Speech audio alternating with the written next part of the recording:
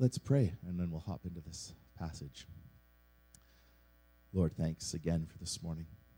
Thank you for your great love for us and the joy that we find in you. Thank you that you meet us in the glory of life and also in the difficulties of life.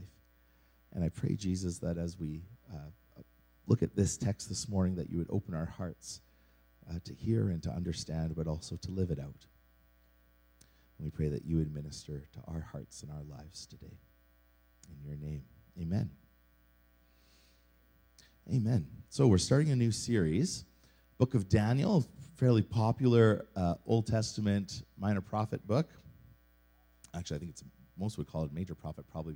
It's actually split half and half. So the first large chunk of Daniel is narrative story about Daniel and his friends in Babylon. And then the last chunk of the book is Daniel's visions and prophetic pictures about what was going to happen in the future. The book takes place just as Babylon has besieged Judah. They've plundered the city. They've gone into the temple.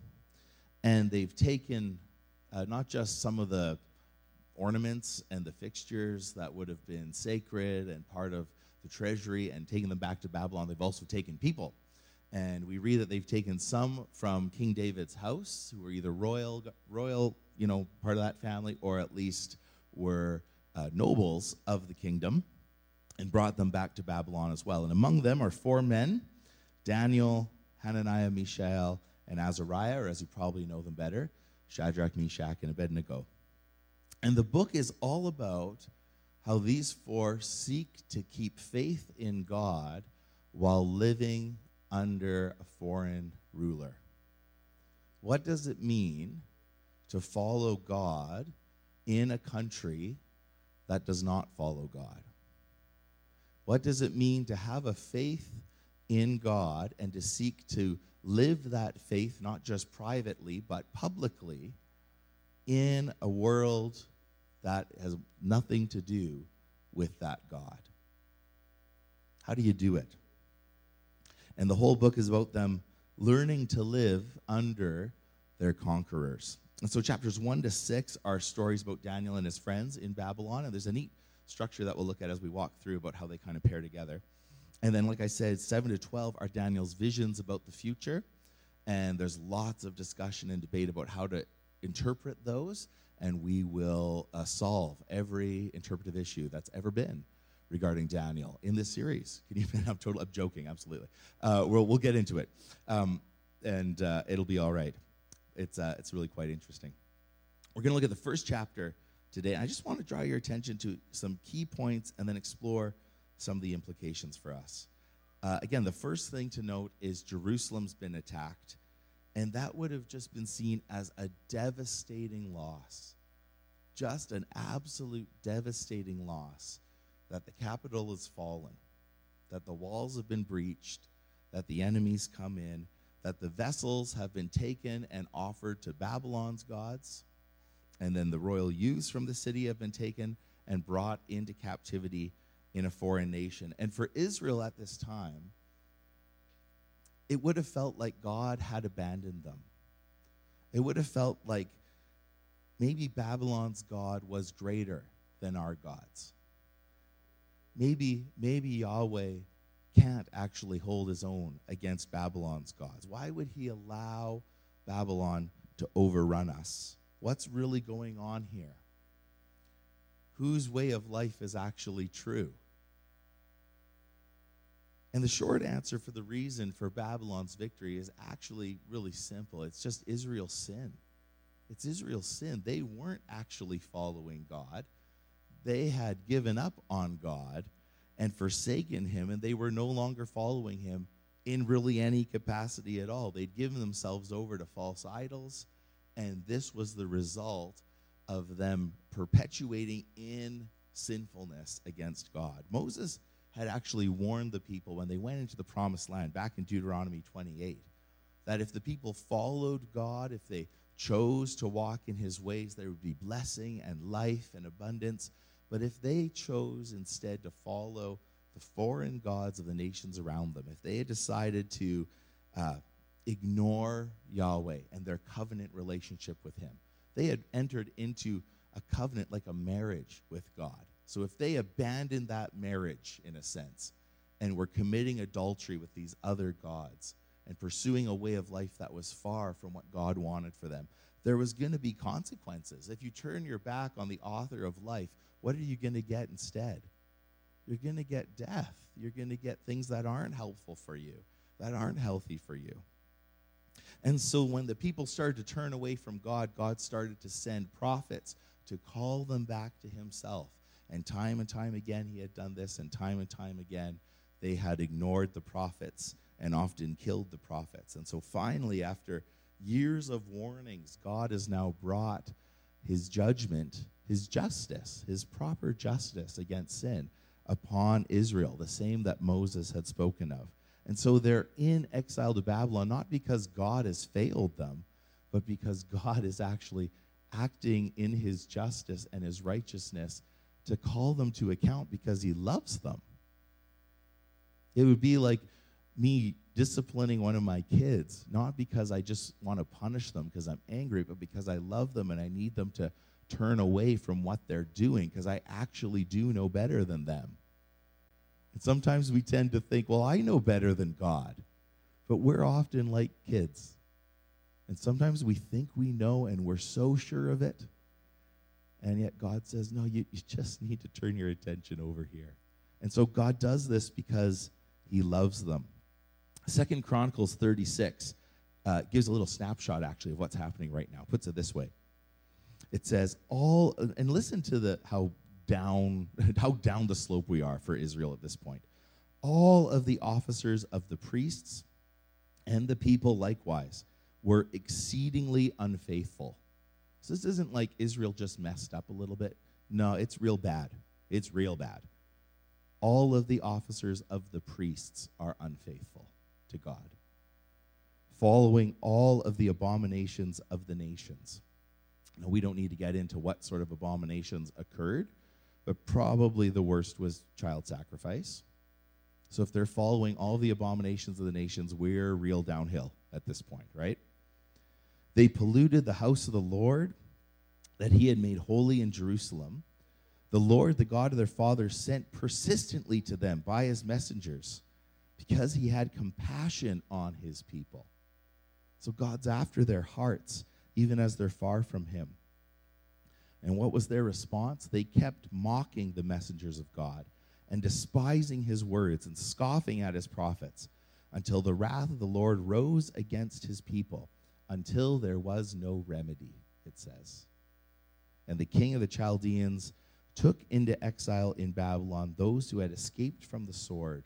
They became servants to him and his sons until the establishment of the kingdom of Persia. And all of this to fulfill the word of the Lord by the mouth of Jeremiah. So Jeremiah said, look, this is going to happen if you guys don't straighten out your ways. Until the land had enjoyed its Sabbaths, all the days that it lay desolate, it kept Sabbath to fulfill 70 years. Isn't it interesting? As our relationship with God goes south, especially here in Israel's case, their relationship with the land goes poorly. And here God sends them into exile, yes, to deal with their sin, but because the land deserves its Sabbaths. Did you catch that? God seems to care about his creation quite a bit, so much so that part of sending his people into exile is so the creation can be properly restored while they're away. Isn't that interesting? That our relationship with God and our relationship with his creation are intertwined. So God's allowed this. It's a direct result of their wickedness. Now look at verse 2. We get the first of three moments where God gives in this chapter. The first gave. The Lord gave Jehoiakim, the king of Judah, into Nebuchadnezzar's hand. So God is the primary actor here. God has given Judah over to Babylon. It's not that Babylon's the primary actor.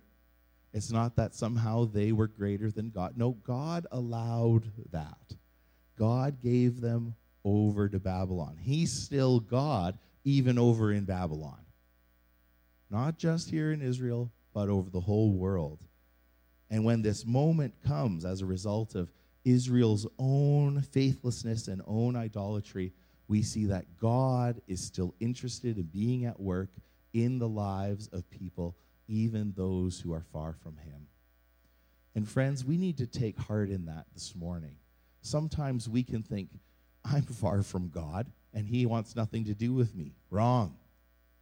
You may be far from God, but God still cares deeply about you and is calling you to himself. Or perhaps you may think, so-and-so in my life would never come to Jesus. They're so far from God, they're just a lost cause. Wrong. God loves lost causes. He goes after them. He goes after them. He's still at work in the lives of his people. I think the other thing to say about this is there really is consequences to our sins, guys. And that's not a real popular thing to say, that there is sin, that there is a objective moral standard in society. And in a postmodern, post-truth world that we live in, that I would be canceled for that, you know. But we need to say it because it's true. There's an objective moral standard, and when we fall short of that, there's consequences. There's real good and real evil in the world, and I don't define that. God defines what's good and evil, not me. And so when we disobey God and when we go against his goodness, there's real consequences in our lives. And yet, this is the great hope from this chapter, doesn't mean God gives up on us, even if we've gone far from him. Think of a time in your life perhaps where God seemed far away, or perhaps things in your life felt a bit out of control. I was thinking about, in my own life, some of the mental health challenges that I've encountered in my life, and I've especially in the last sort of 7 years or so, have struggled with anxiety and panic attacks, largely related to church moments, leadership issues and decision-making and whatnot. And in those moments, it can feel there's just an overwhelming, crushing kind of fear and worry that just is not grounded in reality, but it's happening. And there's physical sensations in the body that are just gripping you. And it's really, really, really hard. And I can feel like a failure because of my own sin, or feel like a failure because of my own brokenness. And yet I've come to learn that in my weakness, when I feel I'm at my lowest, God is able to be my strength. And God still cares for me even when I feel that he is distant. He's still present and faithful, even when things seem lost. And that's a personal example. But perhaps think in a larger scope of history, when things feel like God's distant, we might think perhaps of the situation in Ukraine and Russia. And what we might ask, what's going on there? Where's God's faithfulness? Or we might think of situations here in Canada with soaring debt and all kinds of societal issues here at home. And sometimes it can feel like there's political or cultural forces that feel insurmountable, that society is heading in a direction and there's no way to turn that around. Things are going sideways. But Daniel suggests otherwise. Whether in your own life you feel that God is distant and you are low, or you look at the world around you and you think, man, it's rough out there. Things aren't getting better. Daniel reminds us that hostile empires come and go, and yet God is still on the throne. God is still faithful, even when in my own life things feel like a mess, or in the world around me feels like a mess. God is still God, even in Babylon. And it may feel hopeless, but not so. God still loves you. God is still at work. He's still with us. And so while God may have allowed this to happen to Judah, it doesn't mean he's not involved. Rather, he is still faithful and present and at work in their lives and calling people back to himself.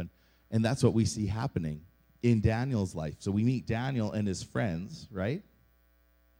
And they get renamed, and they're recruited to serve in the royal palace. And while they're there, they're encouraged to give up their Jewish identity. That's part of the naming issue, and then also the education program and the food issue, the diet issue, right? They're called to live like Babylonians and then potentially violate the Jewish food laws. And Daniel says, no, we're not going to do that. They refuse to obey. Now, they don't refuse outright the education program. They don't just sort of sit there and go, I'm not participating in this evil empire in any way. No, they go along with it, but they're unwilling to compromise their own values along the way, right? And so Daniel's willing to stand for God, and then we get the second gave in this passage in verse 9. Because of that, God gave Daniel favor and compassion in the sight of the chief of the eunuchs. And we get a little hint here from the chief eunuch that King Nebuchadnezzar is not the nicest fellow in the world, because Daniel says, can we adjust the diet program? And he goes, the king will probably take me out for that. I don't think that's a good idea. Thanks. And we'll see Nebuchadnezzar's beastly tendencies next week. But God gives Daniel favor and compassion as he seeks to live for him. And I think it's obvious that this is less about how a largely vegan diet can help you study for a literature degree, right? That's not really the point of this. I mean, that might be helpful, I guess. I don't know. And drinking water is great. Yeah, obviously. But the point is not really that. The point is that Daniel makes it a priority to follow God, even when the people around him know nothing about God. And Daniel's okay with the fact that his faith makes him stand out in the culture around him. Daniel recognizes that his faith will mean he doesn't follow his peers, and that his faith in God will have implications in his public life, that he's going to look different to the people around him, and people will notice that he makes different decisions because he follows God. And as Christians today, that would be similar to us saying we believe Jesus is Lord, and there's practical implications and ramifications in my life to that I don't participate in certain things that my culture might expect me to, because Jesus is Lord of my life. And so Daniel chooses faithfulness to God, and because of that, he's given favor and compassion in the sight of the chief of the eunuchs. God gave Judah over to Babylon. That God gave favor to the overseer for Daniel's request.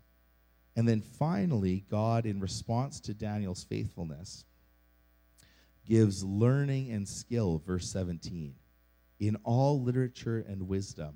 This is the third give. So now, because Daniel's showing us about remaining faithful to God even when others around him have been pursuing idolatry, his own people, and now he's in a foreign nation which knows nothing about Yahweh, that God is still present to bless and come alongside and encourage, even when we feel we may be alone trying to follow Jesus and no one around us gets it. And God blesses him in that. There's a confirmation here that God is still faithful and good as we seek to trust and follow him. You know what it reminds me of is the psalm and the part of Psalm 33 or 23, the you prepare a table before me in the presence of my enemies. He's in the presence of his enemies. And yet God is looking after him in the middle of that. And so God has given his people into that enemy nation. He's dealing with justice for their sin and setting things to right because he cares for them. And we see that compassion in him giving that favor to the guy that's overseeing Daniel, and then an increase of learning and understanding for the job that Daniel has before him. You know, that's also worth noting, is sometimes God puts us in situations that we really don't expect. Suddenly we're just kind of put in this thing. And God is faithful to give us what we need to do that well, even if we feel really out of our element. And so God gives learning and skill to Daniel in that place. In all of this, big political changes, a war, huge upsets, being moved from home, Daniel being challenged in his faith, we realize again, God is the primary actor in the story of human history. Not Judah, not Babylon, not you, not me. God is at work. God gave. God gives, and God still gives. And he gives us the ability to trust and to follow him, whatever is going on in our life circumstances. Whether it's an extreme moment in your life, similar to Daniel's perhaps, where your life feels uprooted and things are changing and you feel uncertain in the midst of that, God is still faithful and he's still good. And even when we may be feeling we live under empires that seem far from God, God is still faithful and good in the midst of that. God gives, and more than anything, we declare this morning that God gave his Son, that our sins can be washed away and remembered no more against us, that we can be cleansed and forgiven. And God has given us the Holy Spirit so he can guide us and comfort us and teach us the way that we're to go. And he gives us eternal life through Jesus' death and resurrection, so that no matter what happens this side of things, we can rest in the assurance that he holds us and keeps us in this life and into the life to come. And he gives us the church so that we don't just walk around trying to follow Jesus on our own, but we enter into a family of God where we're invited into friendship and into wisdom from others. And as we rub shoulders with people who are sometimes frustrating and different from us, we are challenged to grow more and more to be like Jesus. And so this morning, we remember that God gives, and God is faithful, even when things around us might seem difficult. And you may feel this morning that perhaps you are in captivity in some way, in some capacity, like Daniel. Well, know that he still gives today, and that he's still faithful, and you can still trust him no matter what you're facing. Amen? Let's pray to that end. Jesus, this morning we thank you that Daniel sets an example for us, that as we seek to follow you, often it's challenging and difficult, and we're needing to make decisions on the fly of what it means to be faithful to you around people who don't know anything about you. And Lord, I pray that in those moments that you would help us to bear witness to what you've done on the cross for us, that we live differently as believers, not because we're trying to judge people around us, but because we want to follow God's law. We want to follow you, Jesus. We want to love you with all of our heart, soul, mind, and strength, and to love our neighbors as ourselves. And so, Lord, today we pray for the various issues in the world that maybe come to mind when we think of foreign nations, or perhaps things at home, perhaps things in our own lives, Lord, that feel like they're a source of captivity or bondage. That can be sin in our lives. It can be brokenness in a relationship that doesn't seem to mend. It could be cultural forces, Lord, things going on in our world and decisions that are made that seem so against who you are. It can be just violence and bloodshed, like we hear about so often in the news. Lord, as we consider these things, may they not plunge us into despair, but cause us to point our hearts towards you, so that in the midst of what seems so dark and broken, we're reminded that you took on flesh and entered into our world, that you've taken the violence of sin and death upon yourself, and you've broken the power of the grave forever. And that's what we celebrate as we come to this table this morning, that in you, Lord, is our life and our hope. That when we leave this place, we go as people who have been invited to the table to go and invite others to come and to meet you and to encounter your love, Jesus. And so this morning, as we consider our own lives, we pray that you would do a work of drawing us out of bondage and captivity. And that when you place us, Lord, in situations that are difficult, whether at work or at school or at home, when we're surrounded by not a nation perhaps, Lord, but people around us who don't always understand us, just like Daniel and his friends in this case, that, Lord, you would help us to point them to you. And that you would use us, Lord, to make disciples. We thank you that you love us and you're faithful even when we sin, and you call us to yourself. And as we come to this table, we celebrate that today. In your name, amen.